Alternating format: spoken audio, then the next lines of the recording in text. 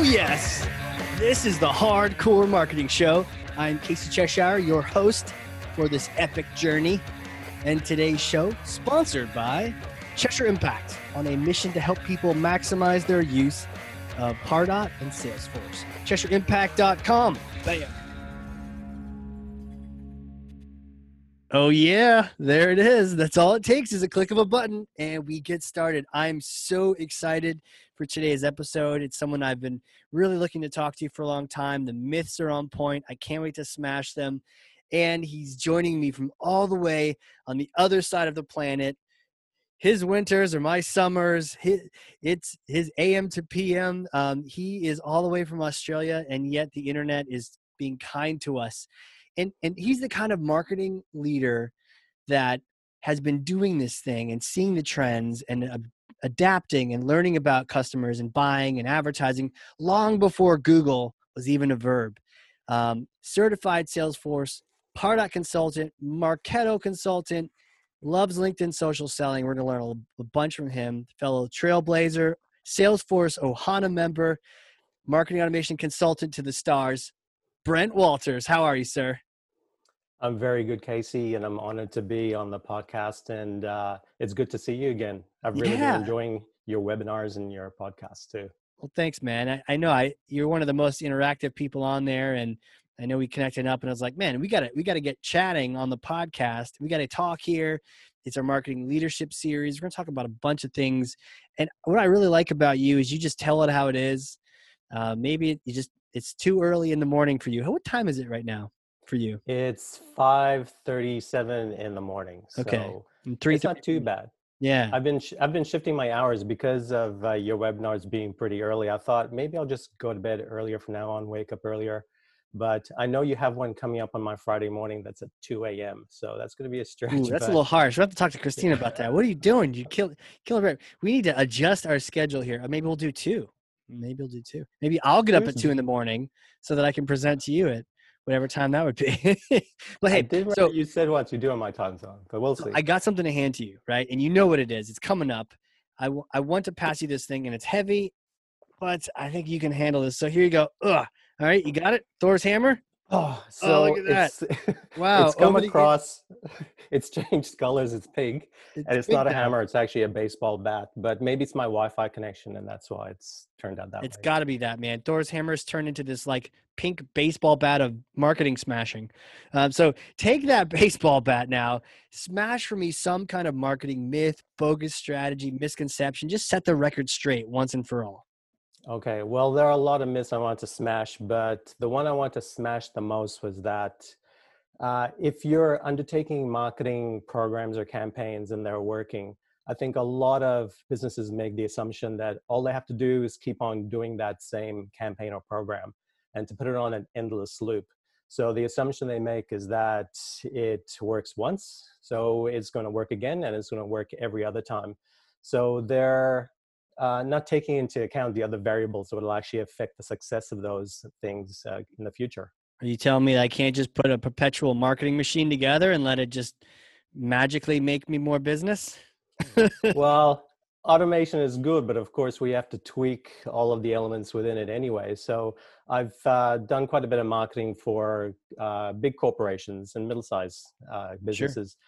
And sometimes we'll do a marketing campaign and think, well, those are really good results. So yeah, obviously that'll work again. And then we actually do it a second time and it doesn't turn out that way. So I think that companies can fall into the trap of actually thinking, yeah, it'll work again. I think even marketers can actually fall into that sort of trap because they think, well, don't fix what's not broken. It worked this time. So yeah, it'll work again. So that's one of the myths I want to smash. Why does that happen? Like first time, goes gonzo, like LinkedIn campaign. First time works great, drive a bunch of leads. Second time, goose egg. Like what is happening when that happens? Well, I think a lot of variables actually come into play. So I suppose you need to look at the time lapse between the first time you've actually done a program or campaign and the second time you do it. Yeah. And you can look at all the things that actually can change. So consumer sentiment. So, Mm. where consumers or prospects wowed by what you've done the first time, but then are a little bit like desensitized to it the next time. You need to look at market forces. Of course, that's really pertinent now because how we are now during a pandemic is very Oh yeah. different to how it was just a few months ago. But even without the pandemic, if you look at market forces, you look at economic changes, you look at what your competitors are doing, because maybe they've actually maybe come up with a product that's a bit more appealing to the market. So there's quite a few variables that come into play. Then I think that that's why that it doesn't guarantee that what you do in marketing, that once you do it the first time and it works, that it'll actually just keep on working over and over again. Yeah. That's a really good point.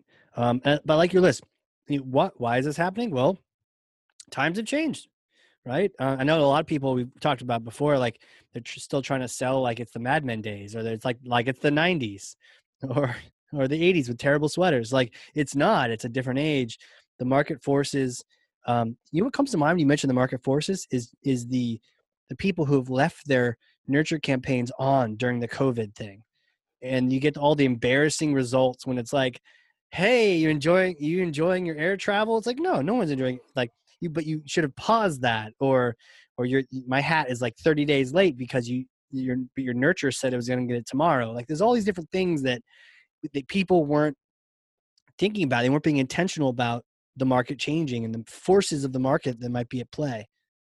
Yeah, I think so. There's the external market forces, like you just mentioned, Casey, Yeah. but it's also, I suppose, sometimes what comes into play are the internal forces. So, Oh, marketers feel pressure from the inside, from senior executives, from other departments. Of course, you know, sometimes marketers are regarded with disdain inside corporations. Okay, sure. what do you actually really do? What are you doing now? We're having a pandemic at the moment. So what does that actually mean? Are you actually still communicating with our customers? So there's the pressure to feel like we need to keep on doing something. So what do? They might be out of ideas, but so they just actually resort to doing what they were doing before. So there's that factor too, is that the inside factors and the outside factors. It's a good point about the inside factors, that things are constantly changing. You know, what's funny? I always will say, like, I hate change. And I'll be talking about like pocket change. Like it's so annoying to have like the clinking but sometimes I kind of mean I hate regular change too. But really the other day I was thinking things are always changing. So you kind of should, not hide from it and not think that if you bury your head in the sand, it's not going to change. It's still going to change. In fact, embrace it and plan for change. I think what I'm getting from this, I wrote it down when you're talking, is like we need to be planning that change does happen and not thinking that we're just going to build an immovable foundation that never changes. Yeah, you're absolutely right. I suppose it kind of harks back to you've changed your baseball cap from last I time, have. so you are embracing change, but also your point is right. Change will happen regardless of whether or not we want it. We should embrace it, and I think one really important element of marketing that some marketers forget is contingency planning. And I'm a real big believer in contingency planning. So if you do a certain activity or campaign or program, something happens, something goes wrong, then Yeah. what do you do then? So you always have a backup plan. And it's hard to think about everything that can happen because it's almost like the old Rumsfeld, I don't know what I don't know. Yeah. But so that when it happens, then at least you can move a bit more swiftly. Right. Contingency planning. Well, my question to you is, I acknowledge this. I acknowledge you're right. Things are constantly changing. It's not like you can set it and forget it. How do you balance? How do you approach it? Building new things, optimizing the old things. What do you change? What do you keep? Because I think the far end opposite of all of this is what we're trying to avoid as well, which is the non-automated. Every month is a new campaign, and you haven't automated anything. And then the other extreme is you've automated too much and you're not changing things. So how do you strike that balance in between the two? Well, I think it has to be subtle change. So, and it has to be like very few elements at a time.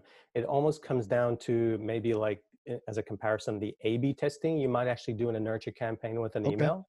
And you don't go mental. Like I know some people might go with a multivariate test where they might change a lot of the elements. But of course, unless you actually have the quantity of people that you're dealing with, like consumers that you're actually messaging to, it's really hard to get the right stats to really measure what's actually changing. So if you keep it simple and you change one element at a time and you just compare it against each other. So it might be something as small as, like, of course, in a nurture campaign, it might be your subject line, it might be the images, it might be the text, it might be the call to action. It would be one element at a time. But taking a broader stroke in mind, if you're, and this you mentioned before in the intro about the LinkedIn social selling, I've done campaigns where I might do a social selling campaign that's gone brilliantly the first time and has Yeah. bombed the second time. Exact same market and everything. And in fact, that happened last year with a LinkedIn in-mail campaign in Singapore. And I actually didn't expect it to work well the first time, but it worked the best I've ever seen any campaign on LinkedIn. And I Really? can't totally explain it. Right. There are a few elements that sort of indicated that looks like it would contribute to the success, Yeah. but the second time we did it, it was flat. But I think what had happened is that the pool of candidates wasn't as good as the second time. So when it comes to changing elements and having a plan, I think a lot of things could be predicted. For example, we know that usually there's an economic downturn every 7 to 8 years. I know, like, the global financial crisis was in 2008. So we had gone a long stretch, a longer than 7 year stretch Yeah. without a financial crisis. And here we are now. So you kind of can anticipate that there'll be some economic changes, but also you have to look at what your competitors are doing. So you might know what sort of products they're actually launching or services that are coming out, how they might be viewed on the quadrant and G2, and how their market position is. So there's a few things you can actually have a look at anyway, which might actually help you to determine what's coming up. Yeah. The subtle testing, the small changes, not reinventing the wheel every day, but trying to take, I like it. It's like you're building into your process just something that says, okay, maybe we're tweaking the subject line and seeing if it's better, or let's check, make sure our ad copy, is still relevant today. Maybe do an A/B test with that. I like that because it's not, we're not throwing the whole thing out, the baby with the bathwater, but we're being intentional about it. And I think that's important. Yeah, so I think it's important. So it's almost partly that you're taking a conservative approach or a safe approach. Yeah. So you might actually have a safe base to work with, and you might just change the elements. It's kind of like, dressing a house. You have your Yeah. floor, you always have that, but you might change a picture on the wall, or you might rearrange the furniture or something like that. I think that's what you can actually do to get through that. Right. So instead of one of those decoration shows, I don't know if you have those in Australia where they like do a makeover, they come into some terrible house, and they like redo the whole thing and give them a whole new wardrobe or something. Instead of one of those, it's like, okay, don't go crazy.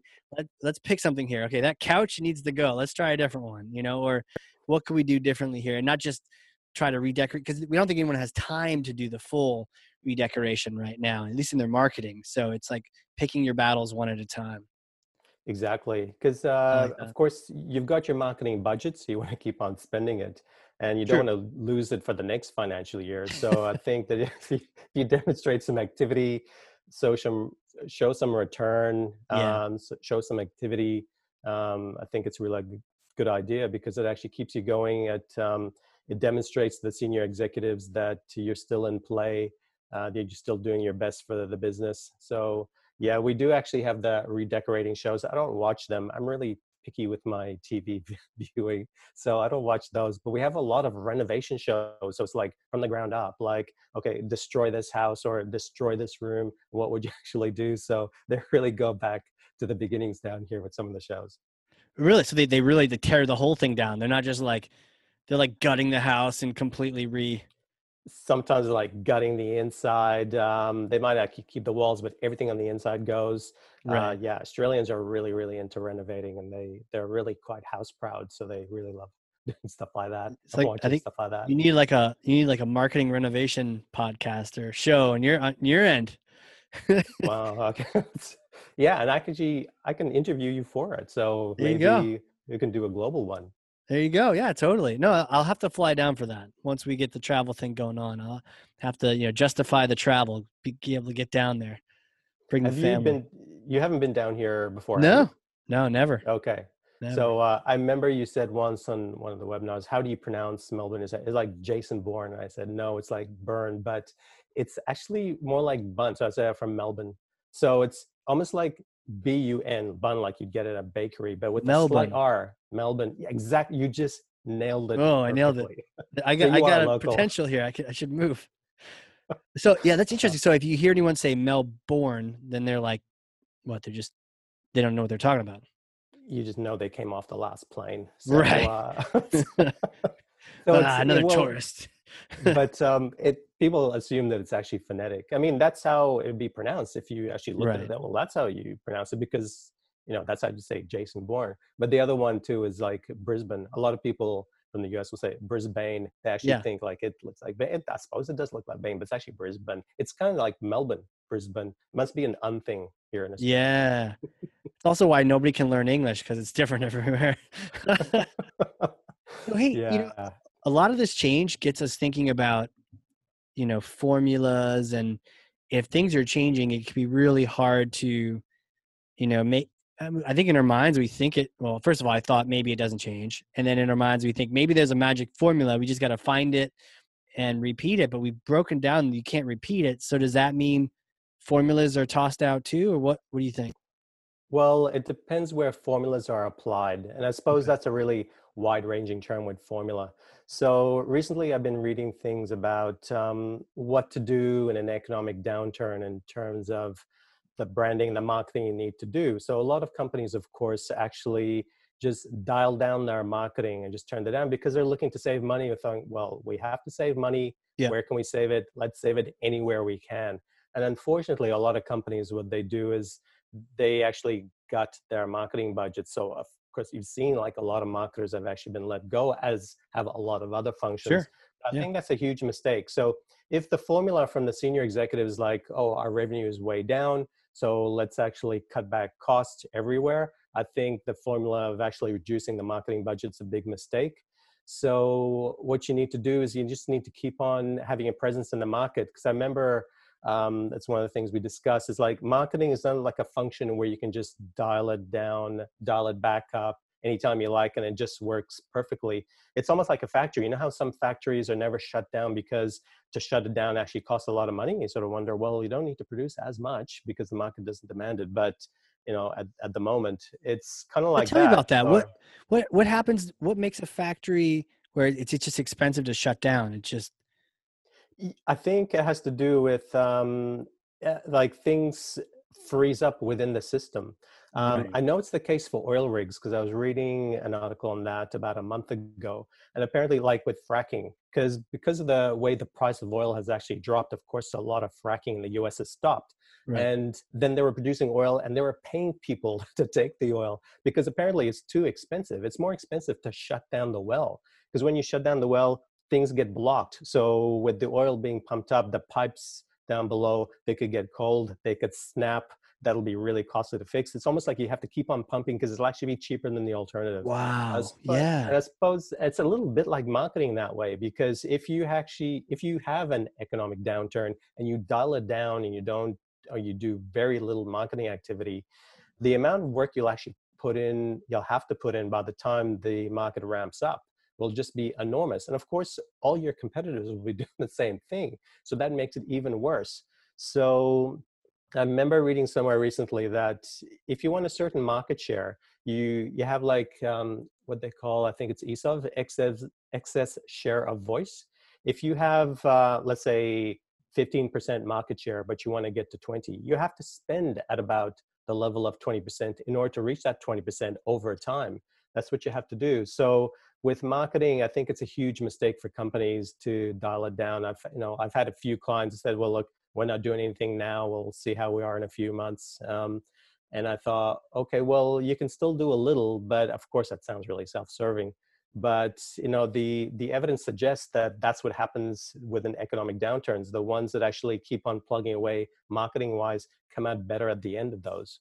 Right. And this is all good because even if we're preaching to the choir, like everyone listening is in marketing, these are the kind of things you need to, these are the arguments you make, and these are the ways you present yourself and project yourself as a marketer to the senior leadership, to your boss. Like these are the kind of things, these are the best ways to say it and share it. It's such a, I mean, the metaphors of the oil rig, it being more costly to shut things down. It reminds me of like the gym metaphor, because I hear that with SEO and with blogging. Is it better to blog, um, for 24 hours straight, or, once 1 hour a week for 24 weeks, or the gym, right? Better to go every day for an hour, or, just for 24 hours, right? For sure. It's the consistency that builds the gains. And if you do it for 24 hours straight, you're getting hurt for sure. And you're probably annoying the gym owner who's like, go home, I need to close up. Like, you can't just do that. You can't just turn it on and be like, oh, we want to catch up, so let's go ahead and crank it up, because this idea of like, well, let's just send out another 2 million emails to catch up. You can't, that's not how it works. You can't just, swamp people twice or three times as much to get top of mind. And if you really try to do it effectively, it's going to be like creating a whole new oil rig. You're going to spend so much more because you have to use different channels and all those different things.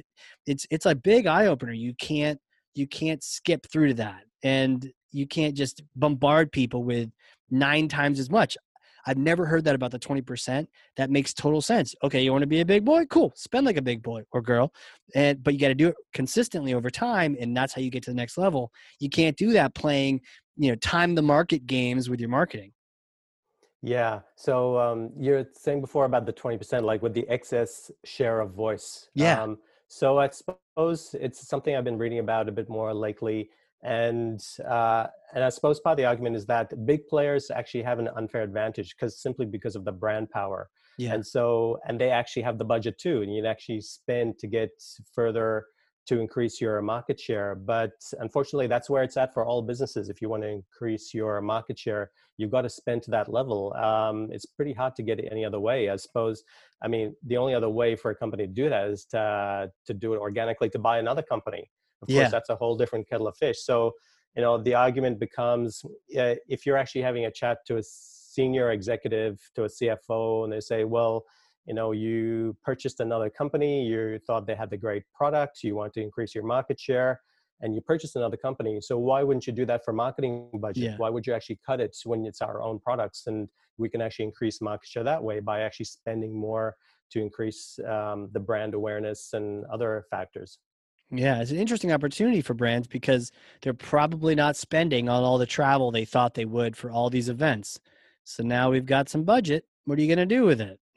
Do something with it to expand your your share of voice. Wow. Yeah, it's funny. One of my clients actually said that to me yesterday. He actually contacted me after a long time. He's one of the ones that went quiet. But just after he went quiet, he won a couple of big pieces of business, one in Europe. He's based in Sydney. And he won another piece of business in Singapore. And that actually got him going throughout the pandemic.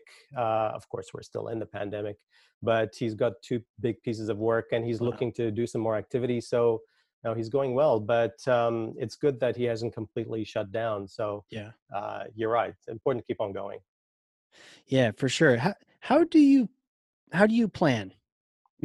Everything's changing. There's no formulas. How does doing marketing planning fit into any of that?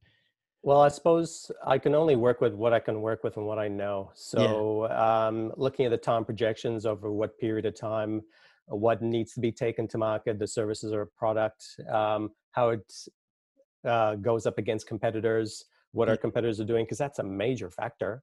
Um, how receptive the market will be. So I try to look at going back to the marketing theory and the P's and try to work out each element. And I build a strategy. And I suppose that the three things I really look at is the target. Who is the target? Hmm. How are you going to position to that target? And how am I going to reach them? And I think that forms the basis of marketing strategy.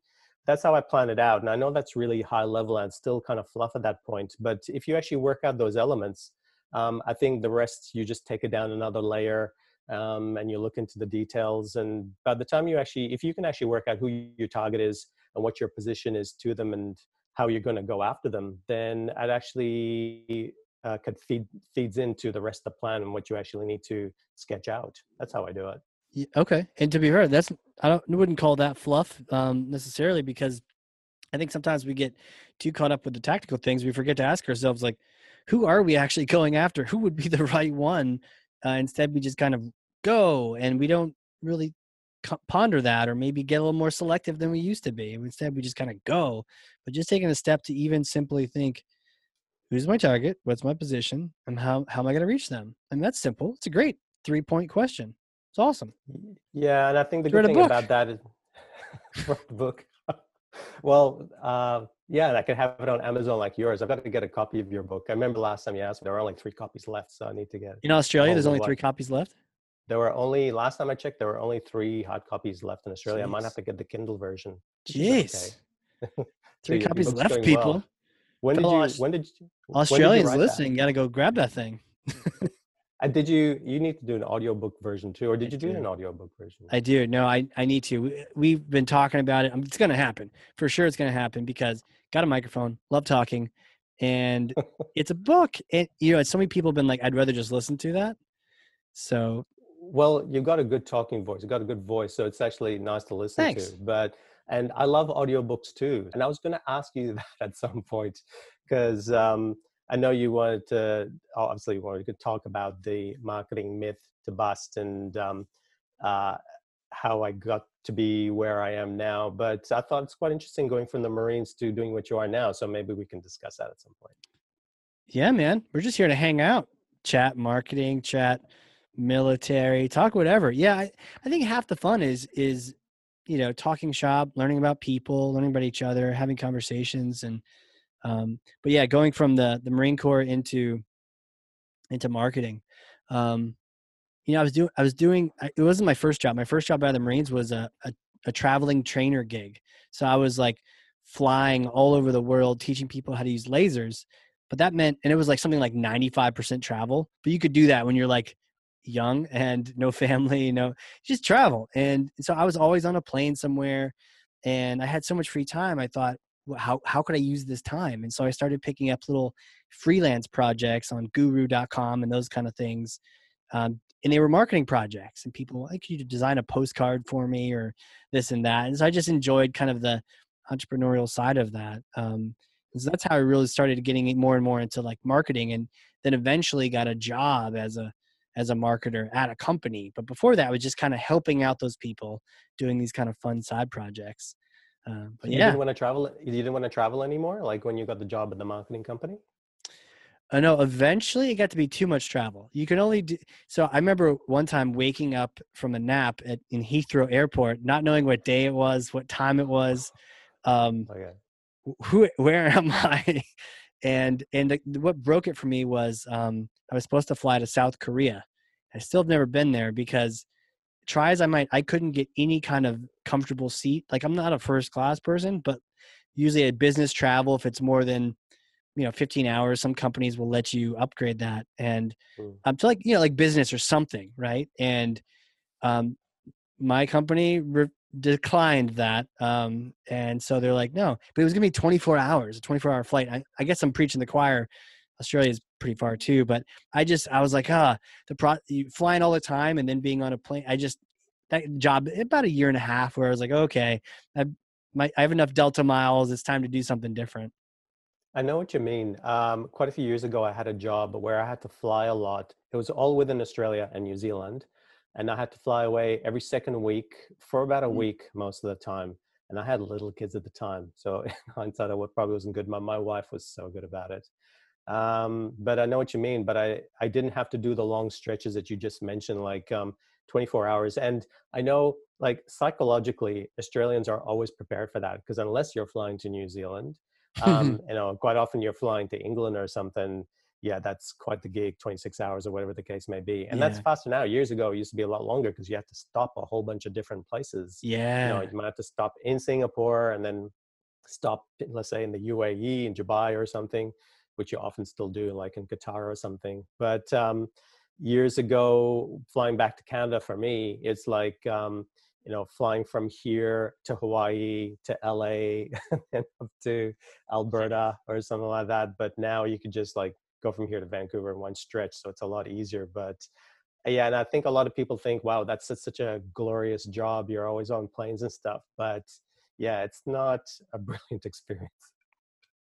It can be a grind, it can really wear on you and your body. Um, and yeah, it's not like you should drink more of those free drinks in first class or in whatever, because that's not going to help you either. So, eventually it added up, but it was a great job for a while. And one of the highlights was this laser that we were help training people on. They, the National Guard in the United States bought one for every state and territory, which meant, and I was like, they're basically their only employee trainer. That meant they were sending me to, I got a chance to train, obviously, the Hawaiian National Guard, the Alaskan National Guard, very interesting. And then Guam has a National Guard unit, so I got to go over there.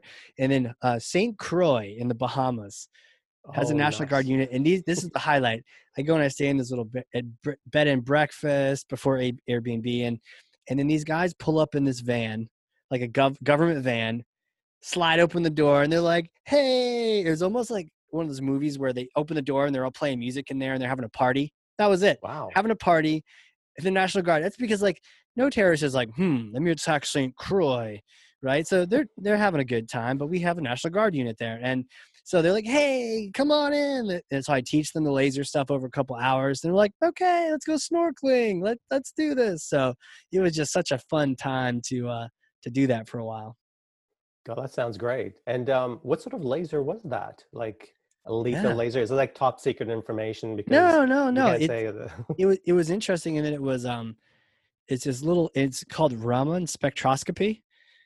For any of our chemical engineering or chemistry friends, it's a way that you can shoot a laser at a chemical and then pick up what it reflects at you, and use that to identify what it actually is. And this was right about the time where anthrax was like a big thing, or the Hmm. scare for it at least. Like seemed like for a while people were like, ooh, they're like bad guys were using that, or people were faking it with sugar, right? And the equipment at the time were these big yellow suitcases that were just terrible. And this is like a little handheld laser, and you'd walk up to like a powder on a table, you hit a button, it scans the thing for like 5 seconds, and then it tells you sugar on a screen. It doesn't tell you like some weird glucose structure. It just says sugar in plain English. And you're like, oh, and you can brush it away, And so it's like, it was really cool, but you teach people how to scan things. You can't scan dark materials. Like if it's like a black powder, you couldn't scan that because it'll get hot. Um, Oh, okay. and it also doesn't work if it's wet. You can't scan water. Water messes it up. You have to use another um, laser, another kind of thing to scan water type stuff. So actually, no, water did work. There's something about it, but there's different like things you would teach people about. Like, okay, if you're gonna do it this way, you can do water, but it can't be too dilute or it won't work. But it was neat. I got to be kind of a laser geek for a while, and I have to teach these guys how not to burn their eyeballs out with lasers. And yeah, it's crazy. That sounds pretty cool. Maybe it was like alcohol you meant when you said you couldn't do water, you couldn't do alcohol. Maybe that would wreck the alcohol. I wonder if it You know, would, it, but it was it was dark materials, and then also biologicals would mess it up too. okay. So Um, yeah. it's funny what you said too about the anthrax thing, the anthrax period. I remember that because I did a marketing campaign. I was working for a utility here in Melbourne, and did a campaign. It was a mail out campaign during the anthrax period, and the mail house when they printed the material and sealed it in the plastic had a funny smell to it. So when I went Oh out to no. the market, a lot of people rang up saying, "I think I've actually got an anthrax Oh no. parcel."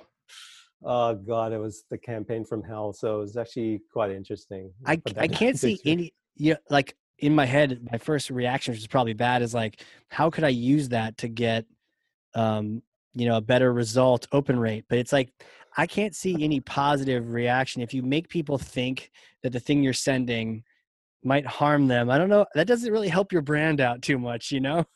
Not at all, unless you actually send a kit alongside it with protective gear, the gloves, maybe a hazmat suit, and say, open this up, even though you think it might have anthrax, and you could win a $50 loyalty card or something like that. Right. So Yeah. have to be one hell of an incentive. I feel like that's something a car dealership would do, at least in the States. That's what they do. They do the weird, wacky stuff. They make you think it's the taxes, and it's not. They're trying to sell a car. I remember being on a webinar, a podcast recently where somebody was talking about that, how they showed a mail out from a car dealership I can't remember the town, I think it was in Illinois. And it had something to do with the pandemic. And it said like COVID news or COVID rebate on the outside of the envelope. Maybe you showed it to me. I'm not Did sure, I? but Maybe. do you remember seeing that? I said COVID rebate, and you open it up and I actually had to do about like a No, I've car heard about special. that though. Like a rebate. It's so the That's scammy side of things. that's pretty low. But you should do a podcast because somehow you got us from lasers back into marketing, which is brilliant. Oh, thank you. I just brought it around. Yeah, So, right. I mean, it's kind of funny how well, everything kind of ties in together. It all kind of loops back around.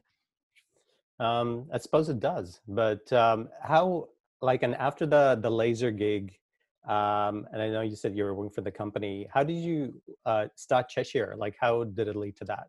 Yeah, I got Pardot like I don't know, 10, 11, 12 years ago for the first time. It blurs now. And now the bigger the number get for a while, you're like, ooh, this makes me look important. But then the number keeps growing and you're like, oh, it'd be fine if it just stayed at 12 or 10. I'd be okay with that. That's good enough.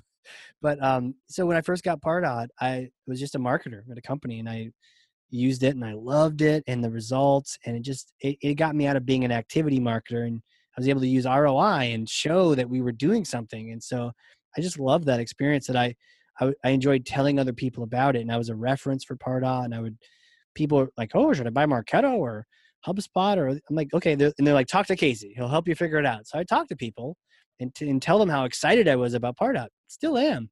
And then be like, oh, that's really exciting. And eventually some people started saying, could you help us do what you just described doing for yourself? And then it was like, okay, sure. Yeah, I wasn't even expecting that. I just wanted to tell people about it, not even selling services or anything. I just excited about it. And then organically, sort of this consulting, just trying to help other marketers out came about. And then it wasn't until when Salesforce acquired Pardot that things really started getting serious, and the scale and amount and volume and all the different teams we've worked with now, it just really shot up through the roof that way. It's fantastic. And how many years ago was that? Did you start at Cheshire then? That's a tough one, man. See, that's Oh, another one of those questions it's one of those where numbers you don't want yeah, I think it's to. about 5 or 6, honestly. But like, I was cool when it was like, well, when you say 1 or 2, people get kind of nervous. You're like, ooh, brand new company. So that's not good. You get to 3, you're like, oh, we're a startup, right? It's fun. 3 to 5. But after that, you're like, are we even a startup still? But you want to still have that feel. At least it's important to me to have that feel where you're not too corporate. But you're still able to be nimble. I don't want to ever be that established, slow company that can't move, but really being able to move and adapt and change, but yet be a serious company at the same time. Well, I don't know, serious, a professional company at the same time. Credible. I think maybe credible is the Credible, word you look for. yeah. But you are, yeah. Well, you do use that. Like the brand uses the professionalism, credibility. I was listening to some Jennifer Lynn's podcasts yesterday, and Oh yeah, they're fantastic. So the Pardot life hacks. So, yeah, um, totally, man. and I'm connected to a few of the people. Like Peter is probably one of the first ones I was having a chat to up in Ontario on LinkedIn, and then we had a Zoom call or something like that. So yeah, it does actually fit the brand, like you said. That's cool. Yeah, and that's, I mean, that's half the point, right? Life is too short to work on you know boring projects or projects that don't make a difference, or do work that doesn't matter, and to work with people that are cranky. Like, don't work with people that are cranky. Unless you're cranky and you like cranky, then by all means, please do that.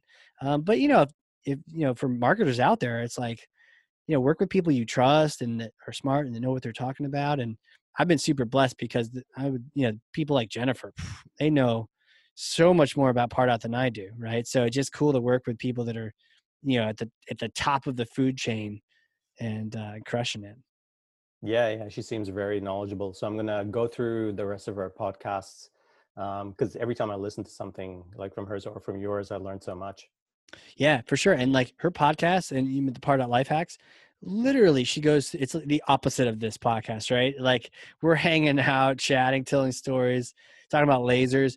And she is like click by click, detailed describing different aspects of Pardot and how to make it work and connected campaigns. And the tech can get crazy. So it's cool that she's around to do that. Sometimes if I'm doing a webinar, like I'll go listen to the podcast on that topic from her and just to kind of catch myself up to speed on the tech side. Oh, it sounds like quite the guru. Yeah, seriously. No, yeah. I mean, everyone on the team too is super, super smart, super brilliant. I'm just kind of along for the ride, you know. I'm just here. You're very humble. Well, it's fun. It's fun. I get to be on podcasts with you all day, right? So it really is like a blessing. Super fortunate, stoked to be where I'm at, that kind of thing, you know. Just Mm, perfect little setup. yeah. Well, With obviously you're that, very smart. Yeah, with that. yeah, no, that's cool. I mean, these are good questions. It's kind of fun, you know, that you're asking me questions too. And I always tell people they can ask me questions, but everyone ever takes me up on that. But it's fun because sometimes it's just more of a one-way conversation than two, and it can be much more interesting when we're both sort of like learning more at the same time. Yeah, well, I didn't want it to be one way because, yeah, there was so much stuff I wanted to learn about your background because it's a really interesting background. Yeah, And I thought, and also the way you are with the crew, and you've written the book, and what I meant about the crew is like you're very supportive of all the people that you come across, like whether it's your staff or, and I've seen your post on LinkedIn where you've actually liked something or commented on something from another person about Padot or otherwise, and yeah. yeah, so you seem to be a really good person that way. Hey, well, yeah, I appreciate that, man. It just, the core values at the team is kind of my core values. It's we care, we have fun, we get things done, right? So it's like those all three of those things are important to me. It's life's too short not to care about the people you work with or just other people out there, but having fun too. Fun is definitely a core value. You gotta have fun in what you're doing. Sounds like you Otherwise, it's got that balance. boring. True, because you're in New Hampshire, right? So Yeah. you don't actually go to an office where you see everybody because everyone's in a different spot, right? Right, right. I've got a little one, but haven't been there lately for sure with the quarantine. But a little one and would swing by and have like a couple people there, but mostly, and it's more like staff, that work with me and either marketing or that kind of thing, and the bookkeeper on the checks. But everyone else, they're all remote, U.S. and Canada right now, maybe Australia one day, right? So it's like all these different places and it's crazy. I'm like a people person, but I got a remote company. So right now, Zoom is like my life.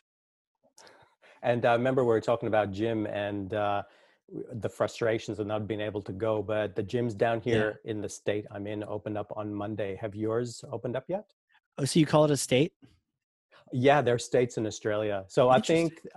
I think the idea is, you know how that turned out because I think technically speaking, the states were intended to be their own countries if they wanted to be. That's why they were states. Like the reason Canada has provinces is because that's a French thing. You would have a province in France. So because the French settled Canada before the English, they ended up with provinces, and it was Right. intended so that it all be one country, large one country. But with the United States, I know you had the original 13 states, and Right. I think that it was intended so that there could be like a country here and a country there. In this state, Australia is kind of like that. Even Interesting. one of the states called Western Australia, WA, I think they voted in a referendum a long time ago, maybe like 90 years ago on independence. And I think it came close. So I think back in those days, they probably could have gone independent. I don't think they're allowed to now, but that's why they have states down here too. Interesting. Yeah, I could see there being something about it where you're right. Each one, especially Texas, right? In the US, Texas is like they're our equivalent of Western Australia, it sounds like.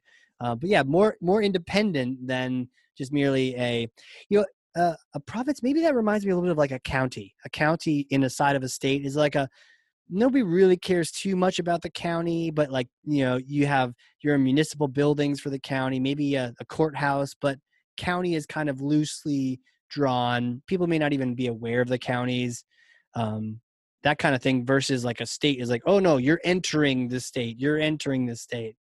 Much more drawn lines.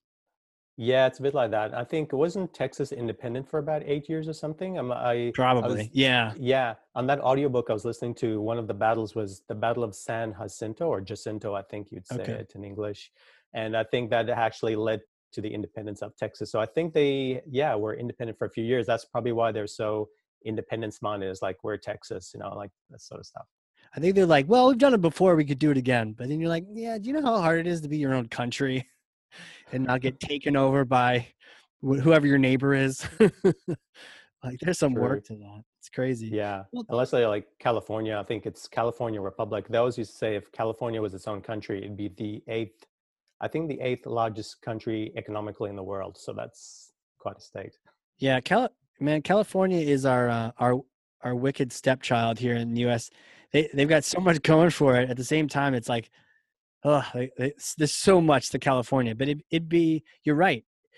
Like the size and the shape of states like that, and also there's desert, there's mountains, there's because it goes up and down the entire western seaboard.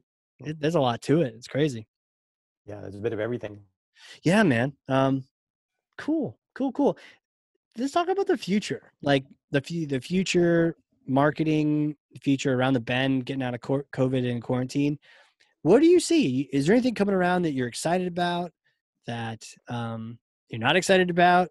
Any changes you kind of anticipate from the market, whether it's globally or in each country? W- Well, I think because of the development of AI, of artificial intelligence and Yeah. technology, I think that more opportunities will open up for marketers with respect to automation. Mm. um, and whether or not it's, and I think it'll actually affect all different aspects of marketing, like with voice chat and recognizing voice. So Yeah. I know that Google's working on some of those services too. So the way I see it, the trends going, I think it's, I suppose what everyone else is assuming, that we'll continue to amass data, that some people feel overwhelmed by that data, and I think we'll have to sift through it. But I think that marketers will actually become smarter with which sets of data that they need to use and what's useful, because not everything is useful. And I think AI and technology would actually help them with that. So I think that maybe it'll present a few more opportunities to become more sophisticated in their marketing campaigns and to be more responsive. So that'll lead to more personalization. So there'll be hyper personalization. I think that's what consumers are expecting anyway. So even though there are concerns about data and what companies are doing with the collection of data, I think a lot of consumers are feeling that it's a acceptable trade-off when it comes to engaging with companies. So Yeah. I think that's what's going to be the future of marketing. It's more technology and AI, and how that possibly can help marketers. What do you think? Well, I think you're spot on. The challenge is now you've collected all this information, and what are you going to do with it? And I think a lot of us don't do anything with it, and it may not even be the right format. But we've gotten really good lately at collecting it. I think we've gotten really good at cookieing people and getting a lot of data, or data, and and then it sort of sits there. So I think leveraging that really could be, to your point, could be that next level. I see AI. It's not Tron. It's not out to get us. Did you ever see that movie where there's like these female robots that what is it? Machina, that one. You No, see that I movie? haven't. I mean, I gotta Google it now. When did that come out? Ex Machina. Oh, yeah, yeah. Is that how you pronounce it? I Yeah, kept saying, okay, I had to hear I someone say think it it's too, which is why Machina. Yeah, I didn't know that's how you pronounce it. I Ex have heard of the Machina, movie. or yeah, Ex I Machina. think that's, Yeah. um, I'm So not, you I saw don't that, think I've seen it. I don't think I have. bro? You got to see that like tonight. Okay. Get I'll write yourself that down. a beer or two or three, but it's well done and seems pretty accurate. But hopefully that's a long ways away. But anyways, Because it's not. it's a bit scary, is it? Uh, it's theoretically scary, which is I think can be scarier than the fake stuff, because you're like, this could be how it works. So it's a very smart movie, I think, too. But yeah, there's people haven't seen it. I don't know why you haven't seen it yet, but you should see it. And yeah, it's about this guy that's trying to create AI, and it's kind of a joke. The guy that's doing it, he was like the founder of this conglomerate, which is like a Facebook, Google thing that a company that's both of them, and it's kind of like a Zuckerberg that's trying to create AI on his own as like this wild guy in a laboratory, and he may do it. So yeah, and it's all about that. Anyways, great film, but I think a lot of times when people throw out AI, it's because it's gotten markety. It's gotten all buzzy and spirit fingers and happy go lucky. It's not artificial intelligence. It's kind of like augmented intelligence. It's pattern matching, and it's probably a good thing it's not like true artificial intelligence. But it kind of irks me just a little bit on principle that they kind of treat it like, oh, this magic machine is going to analyze your data. Well, if your data is correct and you can't quite see the patterns, it can help you find them. And I think, but to your point, find those complex patterns. Maybe they're not so complex, but if they are, find them, and then let's do something with it. Let's tie that to an ad campaign or a different kind of nurture campaign. I could see that being really powerful down the road. Yeah, I think it's one of those things that's worth testing when we're talking about Yeah. like testing earlier on. And I suppose if we take a shorter point of view time wise and we think about coming out of the pandemic, and it's hard to know when that'll be. But of course, Yeah. the economy is opening up a bit, so there's going to have to be some more activity. So things have actually started to ramp up here. So I suppose it's in the short term, companies need to be really careful with their messaging, need to be sensitive because Yeah. they don't necessarily know what they're dealing with, because there are some people whose work environment hasn't changed at all. They're still working for full time. And there are other people where, they've been furloughed, Yeah. have lost their jobs. And not all companies will actually have that information, and they shouldn't necessarily have that. But how do you treat that? Because it can be really insensitive or regarded as insensitive if you use the same messaging for everyone. So I think that somehow companies will need to be mindful of that with their messaging. And they'll have to be really careful with their measurements, because they'll have to be nimble and responsive to the Yeah. markets that actually engage with them. And for those others that can't or don't, then they'll have to treat them differently somehow. Yeah. I mean, ties back into your whole message of just, being intentional about change and testing it and being subtle and slow. But I think this also adds in the element of caring, like being sensitive is one way of saying it, but that's almost like defensive. I think proactively, it's just the idea of caring about the people you're messaging to. Is this going to help them right now, or am I just interrupting their day to try to sell them something? Yeah, and I think maybe some companies were burnt by that experience. I mean, when the Sure. pandemic started, when everyone was sending out emails that in these unprecedented times, Oh sorry, God. so much unprecedented, uncertain, and like I think a lot of people have actually been talking about it. The amount of companies that have never been in touch with you, then all of a sudden got in touch with you, and all of a sudden cared. I think the companies hopefully have learned from that experience that, yeah, you just don't communicate just for the sake of communication. For sure. Do you know about the Marketunist? My cartoonist. I You don't should think so. you should No. look this guy up. If you just Google like Marketunist, like marketing cartoons, Marketunist. Yep. Um, really cool guy. Had him on the podcast talking about creativity, but basically he's a marketer that realized it was more fun Googling Marketunist. It was more fun drawing cartoons. Tom Fishburne, it's more fun drawing, making fun of the meetings he was in than actually being in the meetings he was in. So he eventually went full time cartoon, and he draws this regular cartoon. And he reminded me of one of his COVID ones, because it was like this old lady was looking at a computer. She's talking to her husband. She's like, "Oh look, another brand reaching out, telling us that they care about us that we haven't seen in like 3 years. Oh, look at all the brands that care about us that we didn't even know about, right? Coming out of the woodwork, and now you know that you're on their mailing list." It was just like, ugh. By the way, that didn't sound funny at all, but he's really a funny guy. These cartoons are like spot on. You're like, oh yeah, totally. I love cartoons. So I'll definitely look them up. And it's funny how you bring up that point, but it makes me wonder, what were those companies thinking? Were they thinking, oh, Yeah. something's happened, do we have to communicate? I mean, I'm wondering whether or not that initiative came up from the very top, like did the senior executive say to marketing, you have to go out to the market and acknowledge this or say something to them, or was it marketing that came up with it? I suppose it was actually quite a mix, but it's Yeah. funny how it happened. It was so common. It kind of makes you want to do like one of those crime shows where you see one of these offenders who sends a terrible email, and you like somehow reach out to them. Like, we're with the terrible marketing crimes division. Um, can you I can mean, you like police tape around the area. yeah, right, police tape around their building, and then you're like, you put the light on them, and you're like, can you please tell me what was going on in your mind around the time of 13 June 2020? What were you thinking? And try to understand, because you're right, or maybe they weren't thinking. Maybe that's it. But you're right. If especially the emails that sound like they're written by a presidential speechwriter, kind of high and mighty and preachy, and you're like, ugh, why would you send that? Next time, call me and I'll talk you out of it. Like, it's horrible.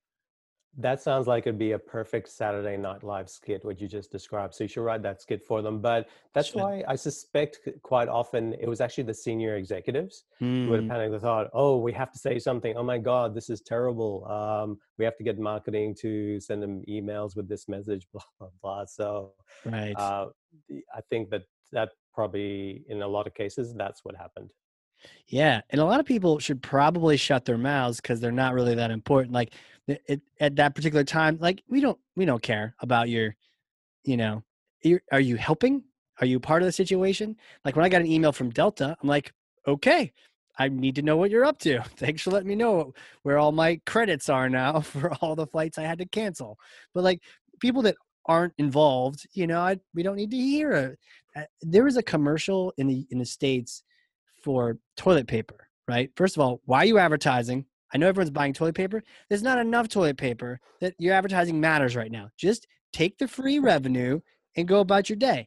But it was like Charmin or someone, and it was one of those, like, the soft music, and they're like, we're all in this together, unprecedented times. Oh. Like, you're freaking toilet paper, okay? Stop it. You're not a moral leader of the country, toilet paper people. You know, you wipe my butt, and I appreciate it. Don't get me wrong, but like, that's about it. So, I was just like, I don't need to hear. But it makes noise when you actually want to be hearing about from the real people. Like, what should we be hearing about? Not you. Save some airways for someone else. Yeah, it's funny. It's almost like that marketing budget just had to be spent on something. But you're right. True. True. Essential Yeah. item is like, please go down to the supermarket and panic buy our toilet paper. So Right. they, they should have actually, if you came up with something like that, at least it'd be comical. I know it Yeah. might be verging on unethical, but almost Right. be like kind of funny. Like, uh, our toilet paper is the best panic bought toilet paper. You Yeah. can almost have fun with it. But yeah, I love it. Even for the big brands who came up with their messages, and yeah, like the soft piano music, Mm-hmm. and that it just, yeah, it comes up so preachy, and I think it's a Yeah. waste of money. It's a waste of money, and I It think a lot of is. people see through it. And I'd love to see the qual research or the research they do on those and the feedback and say, well, what did the market think of this? Because if it was people like me who was giving some responses to the research, it'd be brutal. Yeah. I kind of wish I had the moral authority to, like, reach out to these people, and they somehow felt safe and secure. Maybe if you paid them, like, okay, we're gonna pay you $1,000, someone else's money, but we're gonna pay you $1,000 to be completely honest with us. That might actually be a cool book too, like Marketing Disasters, and then you go and you find out, what happened I would love afterward. that. Yeah. So it's yeah, I don't know, maybe I have to think about that one. Have you got another book planned, or are you gonna mellow out on the book for a while? That's a good question. I'm really thinking about. I really like the path, like the CMO thing. So like the path to CMO, but also, what does it take, and maybe not from a tactical sense, but the mindset of a CMO, or just not even a CMO, like a marketing leader. What should you be thinking about? And on the podcast, we always ask people kind of advice they would give. So I think it might be cool to put it all together and just share it with people, kind of thought process they could try to grow into in order to get to those roles.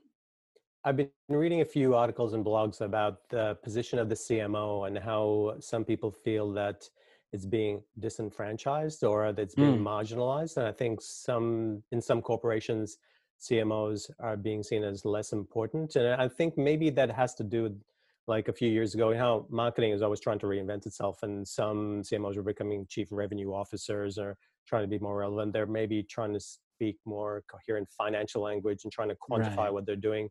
But I suppose like CFOs do want to see that. So does it have something to do with that when you're thinking about the CMO thing, or is it because of that, or was it just had nothing Maybe to more do with for that? marketers, right? Because I've gotten into coaching lately. I've coached a few people. It's just like really amazing, like young marketers at the start of their career, and you're just like, wow, it's an honor to be on the phone with them. They think it's an honor to be on the phone with me.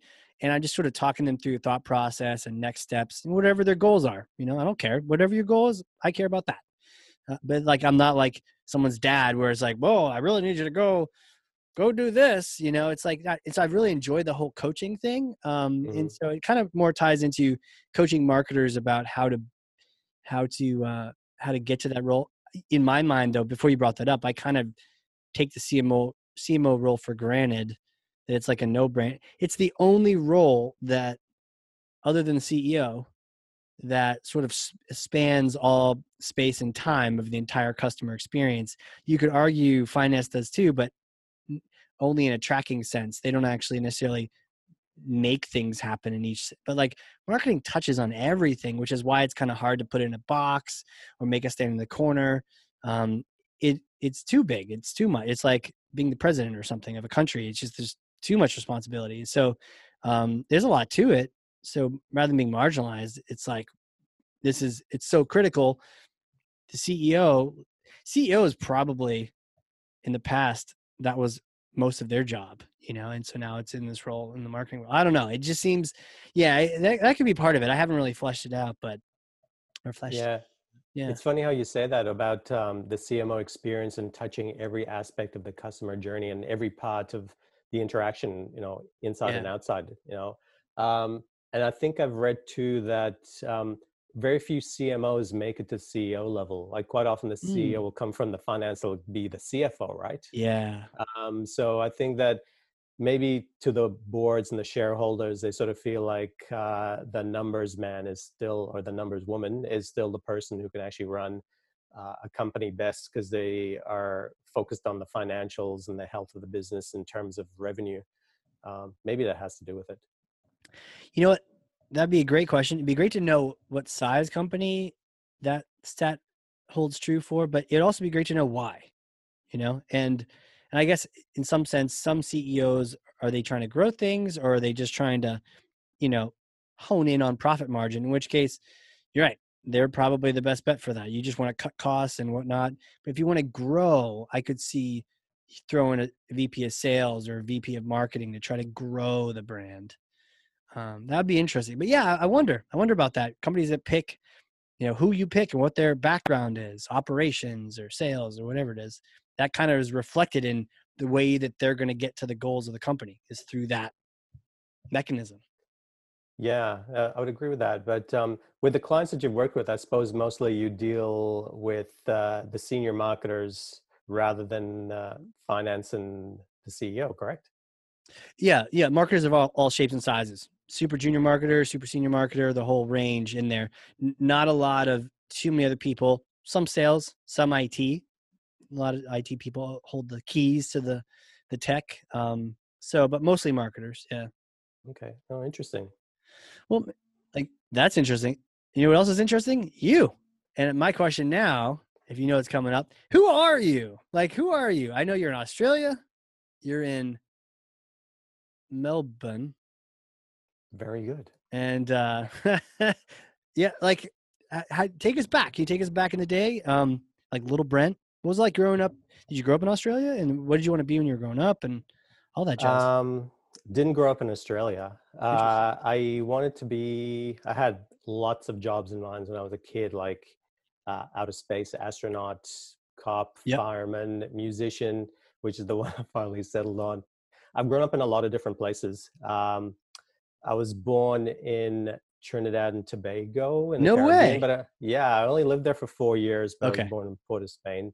And so when I was little, my dad wanted to go to uni in Montreal. So our family moved up to Montreal, lived there for a few years, about Do you six remember years. anything from Trinidad? Yeah, I've been back as an adult too. So I remember a few things, but Like what sort of stuff? I like it's mountainous. Obviously, it's a small island. It's mountainous. It's quite Yeah. tropical. It's really hot, really hot. But do you remember It's like like being a 4-year-old there? Do you have any like vague memories of it or? uh, left like 3 days after my fourth birthday. So I have a few memories like the Okay. ones before that.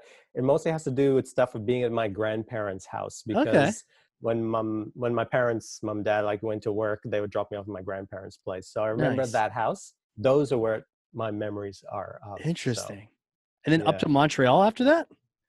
I'm to Montreal. Wow. So it was quite interesting because I was brought up in the French section of Montreal. It's mostly French, but there are like English suburbs.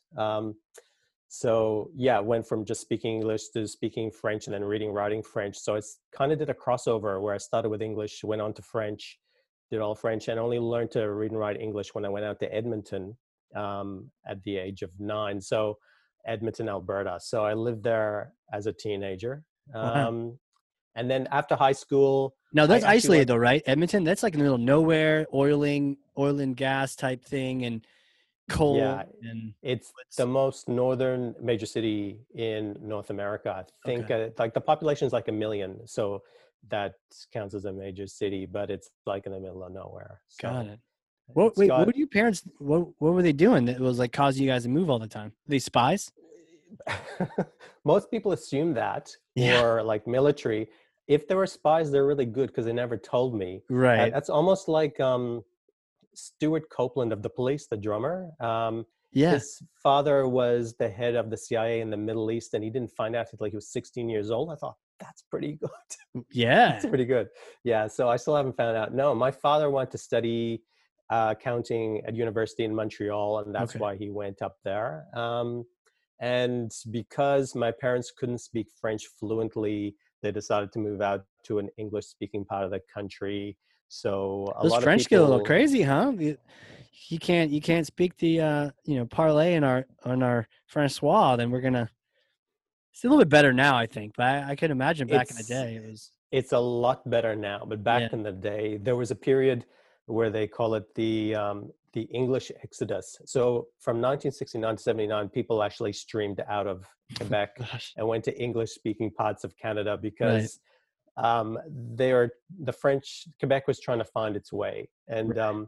I must admit I have some sympathies for the way that things went. I almost like I have a foot in each camp, one like in the Sure. English camp, one in the French camp, so I can understand it. But it was a bit rough that way. But we went out to English Canada. We had some family out in Edmonton, but my Nice. father loved the Rockies. Like the Rockies Oh are yeah. about a 4 hour drive from Edmonton, and the Rockies are beautiful. So my dad really loved them. So that's why we went out there. So I did high school there. And after that, I wanted to be a musician. And I just wanted to play the guitar. Just that's all I wanted to do. Didn't want to go to Rockstar. college or university. Yeah, rock star. Because I had hair then and long hair. So I just went to Like Europe. super long hair. Do you have a photo? You should make that your like your LinkedIn profile is your like super I long hair.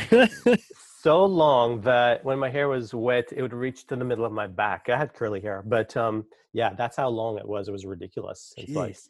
my wedding photos are like that too, so it's funny. So yeah, I should actually put it up on my LinkedIn photo, but I want people to connect with me, not to be repulsed. So it's like Okay. Yeah, or just no, no. maybe it's your background like Rockstar. It shows like dot dot dot. This is me now. At least I didn't have a headband, but Right. so, so I went to Europe and I bummed around there a couple of years. And I was thinking I was trying to get into the music scene there, but I didn't. I mean, I was just all over the place.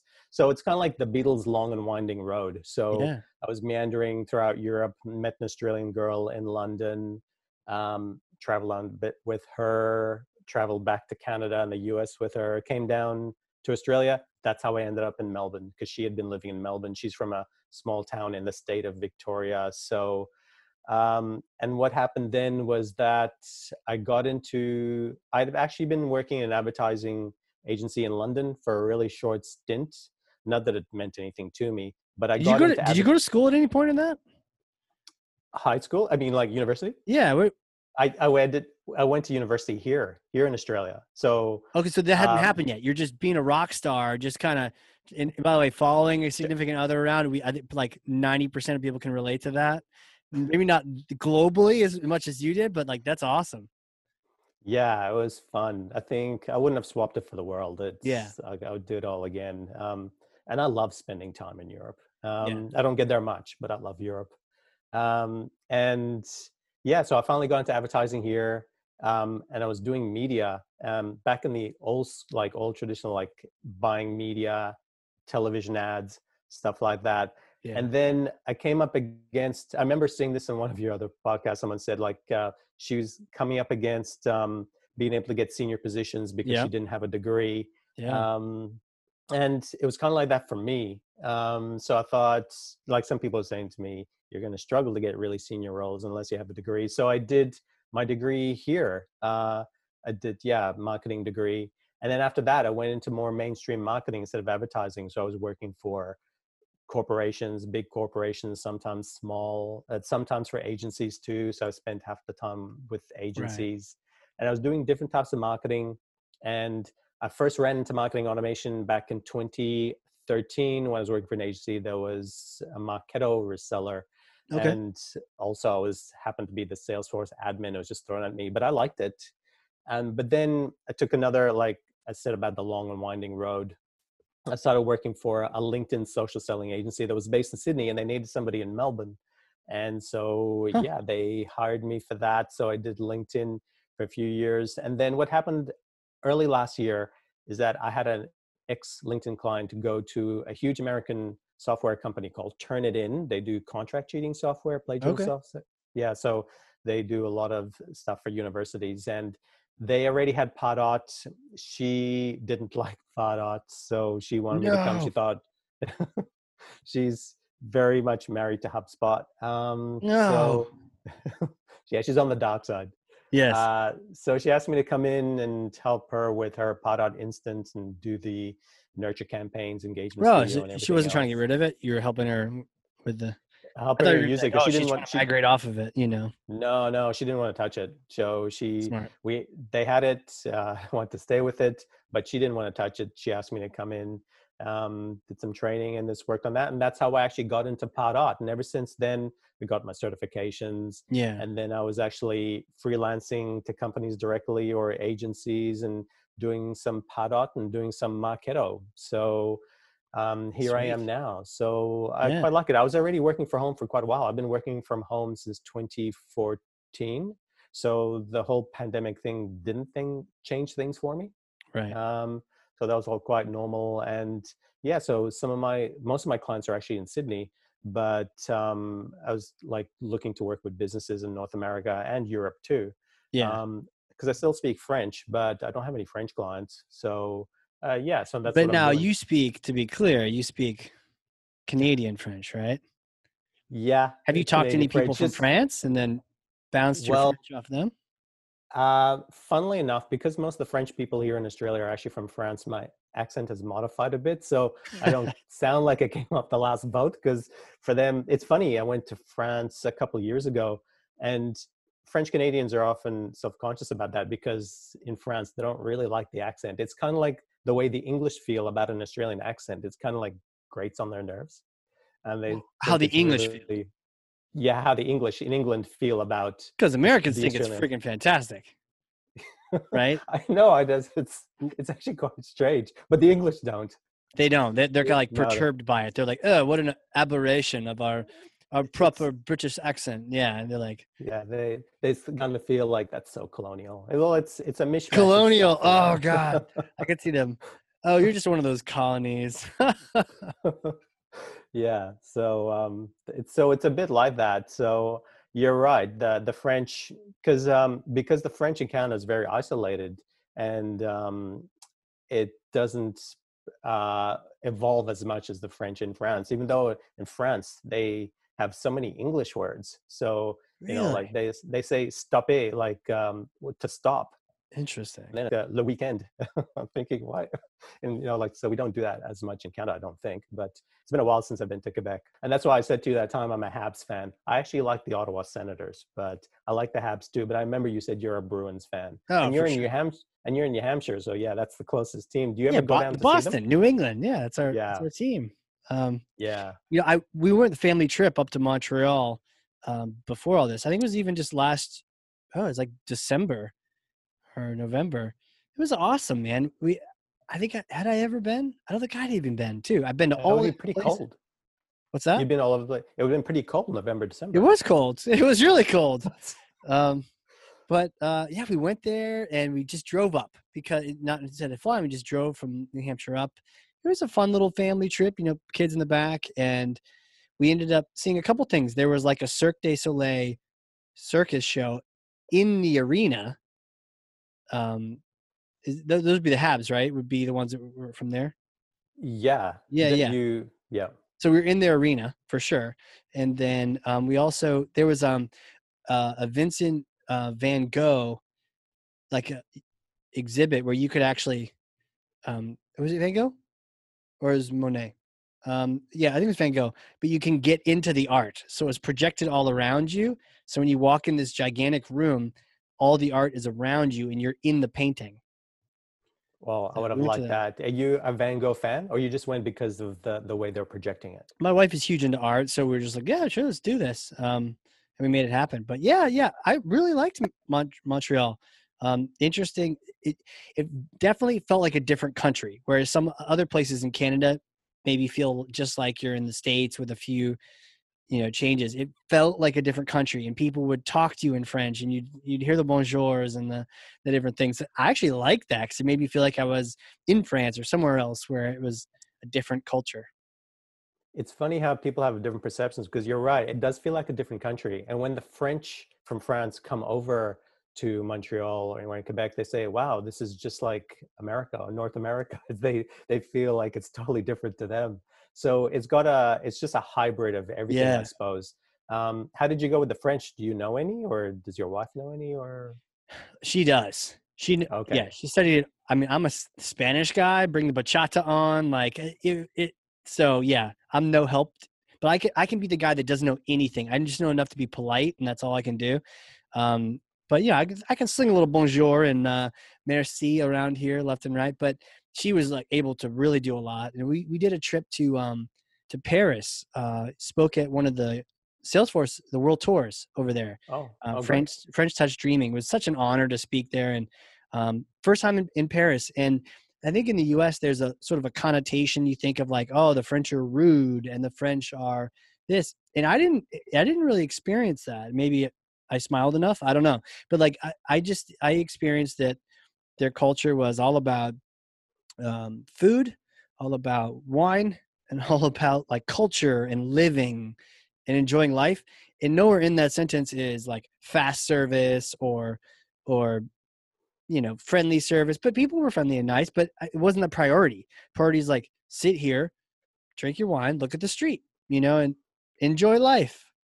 Yeah, I love that about France. And I think Yeah. like even in, I don't know if you experience this, but even in a work situation, you know how we do this in Australia too. Sometimes you eat lunch at your desk, right? Corporate environment, you just grab it out and you're eating, you're still on your computer. That's frowned upon in France. It's Oh like yeah. lunch is for lunch. You go out, you actually eat, you speak to your friends, your colleagues, peers, whatever, and you actually have a proper environment for eating. So yeah, quite like that. And yeah, I think it's true. They get an unfair label about being rude. I think it's more so the fact that quite often people will go over there and assume that everyone speaks English, so they won't make the attempt at speaking like any French at all. But even if you just learned a few words, then Yeah. that's okay. That's all it takes. Because I sort of think, well, you made the effort. Because when I was over there and I can speak French, as soon as you'd be in a lineup queue of people and people speaking to the one who's helping them in English, and then you go up in French, they're kind of like stunned. It's like, oh wow, it's someone who's actually speaking French to me. So as because of that, I'd get like really good service. So yeah, I love France, but I think Italy is my favorite country in the world. So Is it? yeah, and I'd love to live in northern Italy. What So part? Northern Italy? well, I love Bologna. I love Milan. But Bologna is great. It's supposed to be the culinary Okay, so like capital of kind of Italy. north, not like tippy northern Italy, not way in the Alps area, or No, yeah, not quite in the Alps area. I wouldn't mind living there too, but I suppose I think of well, it I from a see. You're work right. I'm point of sorry. view. Milan is quite up there. Yeah. It is up there, but still, yeah, you can see the mountains too. But it's got a lot of economic activity. That's the economic engine of Italy. So if you're thinking about work, that's a good place to be. But Bologna is not too far. You can actually hop on a train and be there like in no time. It's like, I don't know, an hour or something like that. So I've had a chance to go there a couple times, and we did a honeymoon there in Italy. Just drove all over the place, and you um, drove. That's brave. yeah, newlyweds and your husband. And so here I am driving, and she's got the map, and she's over there. And were we on a different side? No, different side of the road, but no, or were we? No, I Yeah, think you would have been. were we? Hold No, on. No, hold on. no, I think we're No, no, right. no. It's the right. It's the same. It's only in England, right? Yeah, you're right, right. So it was like that, but you're right. It's fast, it's different, and yeah, and so that was quite the experience. But I enjoyed it, and but we one of my highlights was going up to the Aviano area, like right Oh, near the border where all the mountains are and the Alps and oh, I all think I that. know of the area, but I don't think I've been through there. I've taken the train from down from we've cut through for like from Austria, Okay, but yeah, I don't think I've stopped over in the Aviano area. But God, Italy is just gorgeous, and I love history. And right. like you're in Rome and you're walking around, you see something, and it's like 2,000 years old. I think that is so cool. So Yeah, love yeah, that. yeah. Oh, The totally. Colosseum is my favorite building.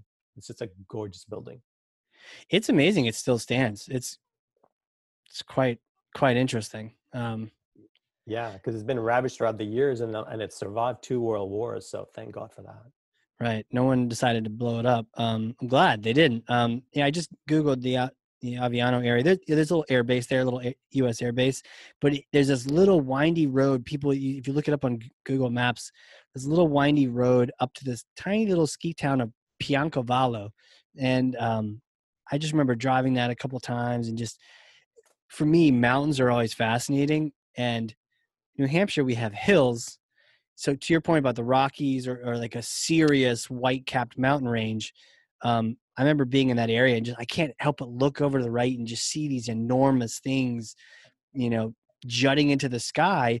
It was crazy. It's Aviano's like very much almost like probably sea level, really. So the vertical gain is just intense, and it's so neat to look over at these huge behemoths and just stare and wonder. And I always instantly want to climb it. Like, ooh, what's the top like? Let's go to the top. It's funny because I remember you said you're training for Kilimanjaro, but you've Yeah, actually climbed 5 or 6 mountains already. So, did you grow up in New Hampshire surrounded by hills? But what was it like? What was the first mountain you thought, yeah, I've got to climb that? it was Mount Rainier in Washington. Oh, gorgeous. Yeah, okay. Have you seen that one? Yeah. Yeah, I have. You can only get it on a good day, right? If it's raining in Seattle, which is every day, then you can't see it. But the one day it's not, it surprises you. You're just sort of driving. You're like, what is that thing? And it doesn't look real. It looks like it's fake or yeah. So I saw that. I was visiting my parents when they lived out there for a day or two, and I was like, what is that like? And could I climb that? And I did it for a fundraiser, and that was hard. And that was like, whew, it was hard, but it was amazing to be at the top of that and look down. Did you have to do a lot of training for it in the lead up though? Yeah, I trained a bunch for that, and it was still hard. So it's like, whew, what's Kilimanjaro going to be like? Another 5K on top of that. But yeah, I trained really, really hard with a trainer and squats it all over the place, and it was still a butt kicker. So, but Well, it was neat. The high altitude and everything. I just really enjoyed it. okay. So after Mount Rainier, what did you tackle next? Yeah, that is kind of like tackling a family, and so I haven't really tackled anything yet. So the next thing after that would be Kilimanjaro. Would be the next thing. Okay. I remember you said we were chatting once about going over to Kilimanjaro. I've actually got to have a knee operation in a couple of weeks. I have torn meniscus.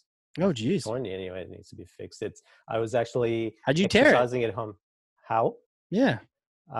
Well, I was exercising at home. I was using one of the spare rooms since the gyms were closed down. Right. And I did a stupid move where I rolled forward to try to do some sort of exercise. And I actually tore the outside of my left knee. And that was kind of healing. But I think it weakened the entire knee. So about a week ago, week and a half, I just stepped outside the house sideways and the knee slipped. Apparently, the meniscus tore. And I think it's because it was not protected on the left side by the recuperating muscle I had torn on the left knee. Jeez, And a that's how I beast. did it. Yeah. So apparently that's how it happens. I was worried because I love deadlifting at the gym. And I thought, well, my deadlifting days are over. But Right. the surgeon said to me, look, you start off easy and we might actually get you back there. So we'll see what happens. Oh, But cool. if it's a write off, it's a write off. A few years ago, I tore my right Achilles heel partially because I was doing Taekwondo. Bro, you tearing stuff. You're beast mode over here. How'd you tear that? Taekwondo. I was doing Taekwondo because my kids got into Taekwondo, and I had a friend who said, look, I did it when I was 17, 18. I only got to yellow belt. I have some unfinished business, but I don't want to go do it by myself. Will you go with me? And he just asked me first because he knew I would say yes. So I went and I did Taekwondo for a few years. And then I was actually doing some fighting training, and I Hmm. kept on. And then Taekwondo, as you know, like you're always bouncing on your toes, ready to Yeah, actually kick someone, right? kick him Um, in the face. as you do, it's so social. And apparently, just I did one too many bounces, and I just tore. Um, the center I was going to is actually quite good. Like some of the Olympic athletes were training Oh, there, geez. and so it was pretty intensive training. Not that I wasn't training for the Olympics. I was training with them. That's all. Yeah. And so it partially tore, not the whole thing, so it didn't roll up, but it just partially tore. It was excruciating. So I went to Oof. the hospital to fix that up, and they said the way that you're tied, your tendons tied down the bottom of your foot, you're not designed to do taekwondo. But of course, you'd never know until something like that happened. Did they have to So, look inside it, or could so they I just look at mine and tell me? Like, yeah, maybe not lasering it wouldn't help. Maybe MRI. I don't know, yeah. but that's what happened. And then that was pretty much the end of my taekwondo days. I think I did another year, and I got to my second dan. But that was it. I was never quite the same again. So I'm hoping it's not quite like that. I'm hoping But that I'll be you able to got your get back belt, to it. man. That's cool. You get your second degree? Yeah, yeah, That's from a legit. few years ago. So I'm not sure how nimble I would be actually using it. But I love martial arts. I did kung Yeah. fu when I was a teenager. So Kung the whole fu? thing, like, yeah, I had Nice. it was white crane kung fu. So I'm a huge fan of Bruce Lee. Of course, everyone loves Yeah. Bruce Lee. When I went to Seattle, I went to visit his grave. It's quite sad because Oh, like it's in Brandon, Seattle? it's in Seattle.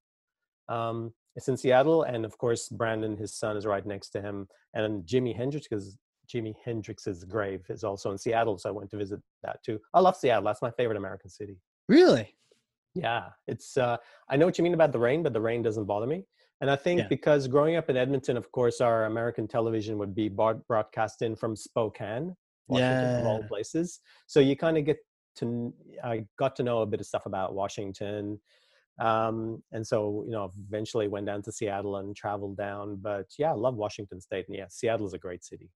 It is great. No, that's crazy. So you're a wild guy. You'd be good to have, go in a bar fight, So I like to know who I'm with. So I'm like, oh yeah, this guy's, this one guy's 9 feet tall. You can be with me. You get your taekwondo and your kung fu. Yep, yep, over here. So you just, next time we're at Dreamforce or something, people are like, hey, what are you guys doing? You're like, you don't. We're good. We're good. You don't want to. I hear stories about like people accidentally trying to pick fight with like a UFC fighter in a bar and they don't realize who they're, and all their friends are like, no, no, no, no. Like, no, you want us to leave that guy alone. It's quite funny. Maybe I can go in as a bodyguard, but There you go. yeah, I also want to do Krav Maga, but that was during my Taekwondo days, and I couldn't do both. You know Oh, Krav okay. Maga, right? Yeah, Yeah. So you never got a chance to yeah. do that? That would be fun. I did a little bit of it, so I did a few months of it, but that was it. But I really love that. How about That's jujitsu? fun. Any of that? I did a little bit of jujitsu. You mean Brazilian Brazilian. jiu-jitsu Yeah. Yeah. oh yeah. The only one Um, really. uh, I didn't like it as much because, of course, so much of it is mat work, and Yeah. it's contrary to the philosophy of some of the other martial arts, which is if you get into trouble, do a quick hit to get out of there. Whereas Yeah. Brazilian BJJ, it's like you're quite involved. You're on the mat. You got to do the pinning and all that stuff. So it's very handy in case you end up on the On the ground. ground. Yeah. But the goal should be never end up Not on to the get on the ground. ground. Yeah. Yeah, Yeah. avoid getting on the ground. Yeah. So The spacing. I hear you on that. And I mean, the style that I did was, Weichi Ryu, which is like a Japanese Okinawan, um, basically like Karate Kid, like Mr. Miyagi, like Oh, our style. cool. So yeah, like Uechi-ryu done right, you're Mr. Miyagi, and it's very grounded. Um, and then you're just doing the wax on, wax off, legit. That it's like straight out of our. Not that they do that, and we also don't do the flying front kick, but yeah, very much Mr. Miyagi, and yeah, I remember it just being like all about. It's not, yeah. If you get, it's almost like a turtle. You get them on their back. Like if you got a Uechi-ryu person on the ground, you're kind of like, what do I do? So that's where a little that BJJ might come in handy. But you're right. You want to have the distance and stay away and not get on the ground. Um, it's Yeah, kind of, you can see like a little bit of each different thing is kind of fun to collect. yeah, you're right. One of my teachers, when I was doing the Taekwondo, actually had a black belt in 7 disciplines. So he was collecting things from different Yeah, disciplines and arts. So that's quite cool. And he could teach a lot of things. But he, he taught me how to choke somebody. He said, I know this is going to be uncomfortable, but you really don't know. You can't learn how to choke someone unless you can be choked yourself. So he said, I'm going to make you pass out if sure. that's okay. And that's such a scary concept. So he puts his arm around my neck and I told him, okay. And so he choked me until I passed out. Um, and then he asked me to do it to him. And it's such a Until you difficult thing passed to do. out? Yeah, he knocked Who until I is this passed out. guy? So he didn't even He didn't tap. kill He's me, like, no, but no. So but he now you he know what wanted me it's to like to go to experience it. sleep. Yeah, he wanted me to experience it because then he wanted me to do the same thing to him. I thought, oh my God. Did It's you like, make him pass out? I did actually because Wow. he told me to. So he was my teacher, my sensei. We don't say sensei in Taekwondo, but yeah, Right. yeah, Right. he was my teacher, so I did it. So yeah, it's quite fun. You know, it's funny. I took a couple Taekwondo lessons, and I never told the guy because I just wanted to experience. I never told the guy I had done karate before, in a different style, right? And I'd done it all growing up, college, everything. I just came in, was like, I don't want to be treated any differently. I'm just gonna do this. I kept getting in trouble for kicking too hard. Oh, Yeah, he's like, no, no, no, no, don't kick so, don't kick so. But like in the way she used, like the kicks are hard, the punch is like everything's so grounded, you're just like so whack. But it's not as flexible maybe as like a taekwondo kick. And it's different. You're straight on versus the side. And I just remember him being like, no, no, no, not, don't do that. Like we'll work to that. We'll work to that. It's crazy. did you tell him afterwards, or did you not tell him at all? No, no, I did it for like a month or two just to try it out. Hmm. Um, But it's different. It's different when you're used to standing one way. You gotta stand a different way. Hold your hand in a different place. And I did like Muay Thai though. That was fun. Doing some, Oh, yeah, that's pretty brutal. yeah. Well, not never fought. Like just learning the training and that kind of thing. It's so interesting, yeah, because the kick comes in from the hip, like with the straight leg. So I've Yeah. seen a few of those movies, and yeah, it looks like the way they train those Thai little boys to fight like that. Jeez. That's pretty hardcore. Like that's why people go to Thailand. But have you been to Thailand? No, I haven't. You got to go to Thailand when this thing is all said and done. But like Thailand's amazing. The people are actually really friendly, I've and heard that. they smile a lot, which is like a thing. And I'm cool with that because that means you're cool, I'm cool. Let's smile. Very friendly, and the conversion rate on most money is amazing there. Um, but then you have the occasional rude tourist, right? Who should get what comes to them, and they'll be in some non-touristy city or some beach somewhere, and get intoxicated, and then maybe pick a fight with a local. Bad idea. Everyone's Muay Thai there, right? So it's like like I wouldn't even. No one should like that. They've been doing that since they were 2. So, and then you hear stories of like they got beat up and rightly so for being rude. Yeah, and Crazy. well, it's in their DNA if they grew up with it. Just like I suppose, karate is taught in Japan and Taekwondo and in Maybe I don't know, Korea. but yeah, Yeah, it no, might the only not be. place I I've could just be stereotyping, but like I think it's pretty common that if you run into some older gentleman, maybe just think twice. yeah, yeah, your odds aren't so good. Right. It's funny. No, the only place in Asia I've been to is Singapore, so which is a pity because I'd love to go to. There's so many other countries. I'd love to go to Japan. I love Yeah. Japanese culture, so Oh yeah, yeah, it looks gorgeous. But it sounds like you've been to quite a few countries, so for sure. um, Yeah. Have you got Singapore a is favorite? fantastic with the canal with the lights on either side and the restaurants along there, and they've got chili crab and all that kind of good Oh stuff. God, that was so messy. Oh The yeah, it chili crab. is so It's messy. as kind of, maybe it's a bit like the experience of eating ribs in the US, which I haven't experienced yet, but I think I have to What? do that at some point. Yeah, you Yes, put the napkin or the serviette in your shirt so you don't get all the barbecue sauce on you, and you just tackle the ribs. I've got to do that one day. absolutely. You know, one of the best places I ever had ribs was in Kansas. It's like Oh, okay. outside of Kansas City, and it wasn't even a restaurant. It was like a restaurant in a gas station. Oh, So what wow. they just found a place to cook, but it was so good. It was just so, not pretentious. You get your napkin, get your thing, get your thing. Boom, they put this thing on there. It's inexpensive, and it was just better than any brand chain, anything. I mean, I'm sure they might try to say something else in Texas or on these other places, but Kansas is like, in my mind, like you go there for the ribs. It's crazy. I haven't been to that state yet. I've been to a few of the western US states because I've done the road trip thing, and I've been to Florida, Massachusetts, and New York, but I haven't been to any of the other states yet. But yeah, there's quite a few places I need to get to. I'd love to go to Yeah, Washington. yeah. Well, Washington's great. You should. No, how your knees, right? So, can you do Kilimanjaro next year? Am I going to talk you into that, or would that be a dangerous idea? Um, I'm getting it fixed in 2 weeks, and then they Okay, said I'll recuperate within 2 to 6 weeks. I think they there you said go. so.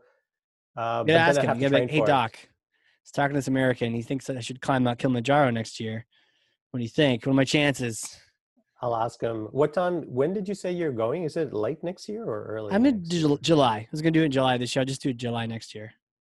Okay. Is it really hot then? Or because they're near the equator anyway, so it's like it Yeah, makes no difference between summer and winter, on the right? equator. Like, whoa. Oh, oh, But okay. what's crazy is you go up, and so Yeah. you're right. You're in shorts and a t-shirt, and then eventually you're in winter pants, parka, gloves, mitten, hat, snow pants, or whatever toward the top because Wow. it's always snowy up there, and it's right on the equator. It's crazy. How many of you are going? Right now, just me. Oh, okay. Yeah, but what I did Um, for this past time was I created like an info doc with all the details on it, and then I just was sharing it with people, being like, anyone that wants to come join in. You yeah. Well, listening right now, you can come join. We turn into a whole event, like the marketing event, mountain marketing. But yeah, oh, man, I like the alliteration. I'll ask my surgeon, see what he says. yeah. Ask him. Tell him it was a crazy American that had the idea. See what he says. I'm like, those Americans, they always them and their crazy ideas.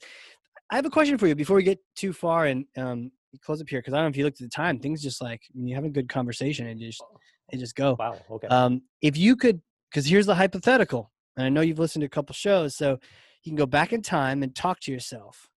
We're not going to use university, but like go back and talk to yourself in Edmonton early on in your life. What if you could go advise yourself? What kind of advice would you give yourself? The advice I'd give myself is to have more faith in my ability Hmm. and to back myself more and be willing to fail, and that it doesn't matter if you try something and give it a legitimate shot if you fail, because then at least you've learned something.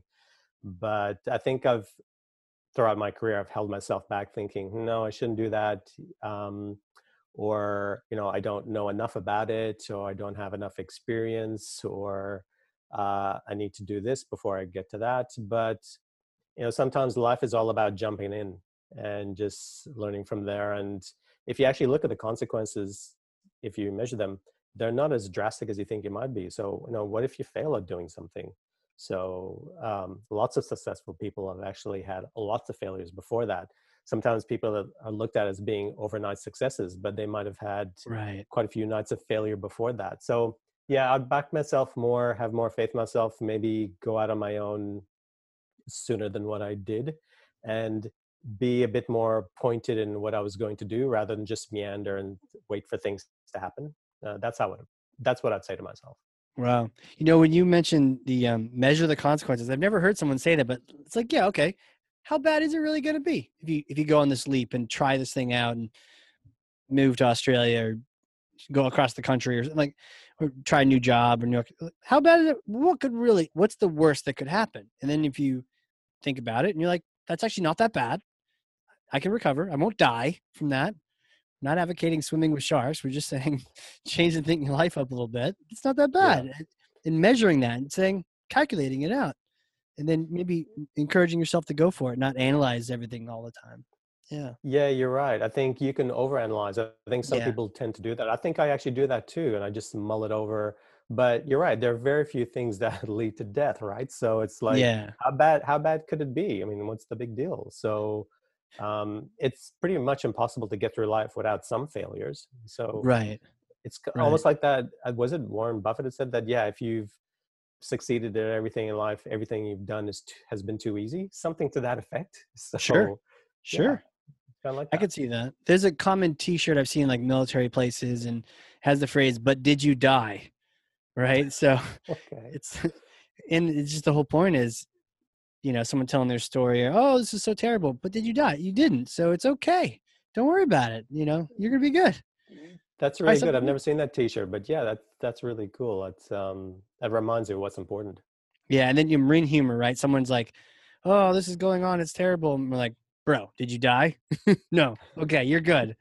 Dust yourself back up. Get back over there. To your point, you got to learn. If you can learn from it, then it's a lesson. It's more valuable than a success sometimes. That's right. As long as you actually draw out from it what you can. Right. That's right. Because if you didn't learn anything from it, then it's a wasted opportunity. Super Um, wasted. Right. yeah.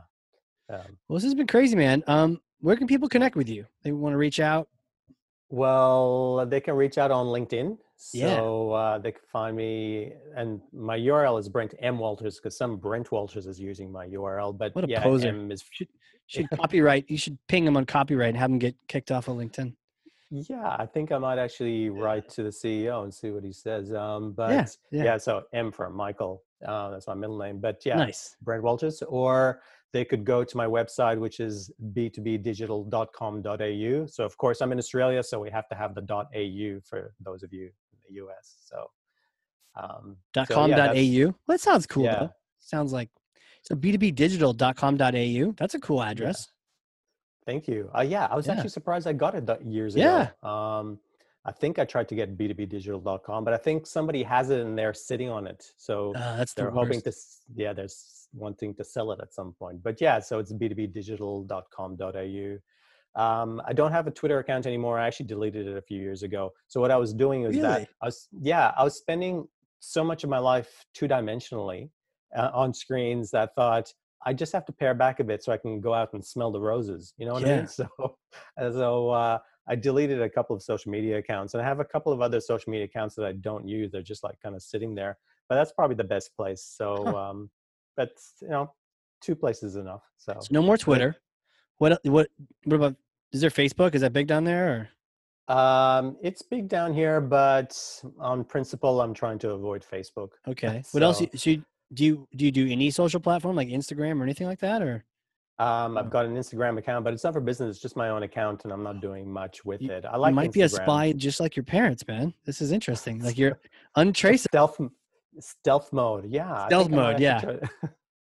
try. But yeah, so I'm not in Europe where I think there's a law there that you have a right to be forgotten. So like Yeah. you have the ability to have Google strip everything away about you. So I can't Right. do that here, but maybe that'll come in time. But I sort of figure it's hard to do everything and everything well. So my feeling is Yeah. that I should just have a couple of things and do a couple of things really well rather than just be half-assed at a whole bunch of things. Because I It's used to have true. everything before. Like I had like Pinterest and Instagram and Facebook and try to do everything across it and do a website and do a blog. And my God, it's so draining.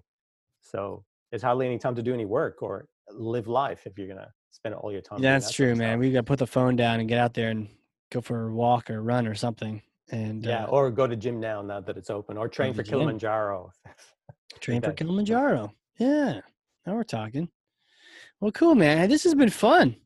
I Uh, mean, look at the time. We just, whew, it's fast, huh? Time flies. it's yeah, it's so funny because there's so much of the stuff I want to talk to you about. But I thought, yeah, it was. I actually want to learn about you too. That's why I asked the questions. I Yeah, know it was we cool. mean, yeah, no, we meandered a bit off marketing, but I thought I just, yeah, I want to talk about life because life is bigger than marketing. Yeah, It's bigger than life is marketing. Marketing is life. there's another T-shirt. There's another T-shirt. Well, we'll split the proceeds. It'll go to the Kilimanjaro Fund. Yes, that'd be a worthy fund. Awesome, man. Well, Yeah. thank you so much for coming on here. It's been fun, just honestly chit-chatting and having a conversation. I know some of these shows, it's just like, me with a professor from Wharton just being my brain being poured into. But other times, I mean, I enjoy this too, where we're just really hashing out some topics, and it's been fun. I've enjoyed it. Thank you. Look, it's such a blast for me too. I really enjoyed it. And I was kind of sweating on it a bit the past couple of days, thinking, "Oh, what are we going to talk about?" Because you've had some really, really interesting guests. I thought, "Oh my god!" Right? It's like, "Wow, what could I say? It's interesting." But yeah, because I've looked at snippets at some of the other podcasts, but I'm going to go through them because like some of them are really, really super interesting. So Yeah. I Well, like now the welcome people to who the stick club, that out. man. You're Thank you. interesting. You're living in all sorts of different countries, Trinidad. Also, that's crazy cool story. And you just still keep the Rockstar going? You still playing? Every now and then, now that like my daughter's moved out of the house, so I can actually set up the room. Because before the kids were born, I actually had a room set up with the whole music gear. So you know how it's crazy just to pack everything away. Do you Oh play yeah. any instruments? Do you play any instruments yourself? Oh, do I play? Yeah. When I was growing up, it's trumpet. Okay, cool. Wow. Did Yeah. that drive your parents nuts? No, they have mutes and stuff. You can put them on the top of it. Put you in the basement. Put a mute on. It's good. It's not like I play drums or something. In which case they would hear it a lot. Yeah. You know. Well, that's a good thing about North American houses, the basements. They don't have basements in Australia. Oh. It must be a cold weather thing. Because I think in the southern US, you don't have basements They don't either, have them there correct? either. Yeah. Correct. It's a cold weather thing, so they don't have them here. But yeah, so I can get the Fender out. I love Fender guitars, but Yeah.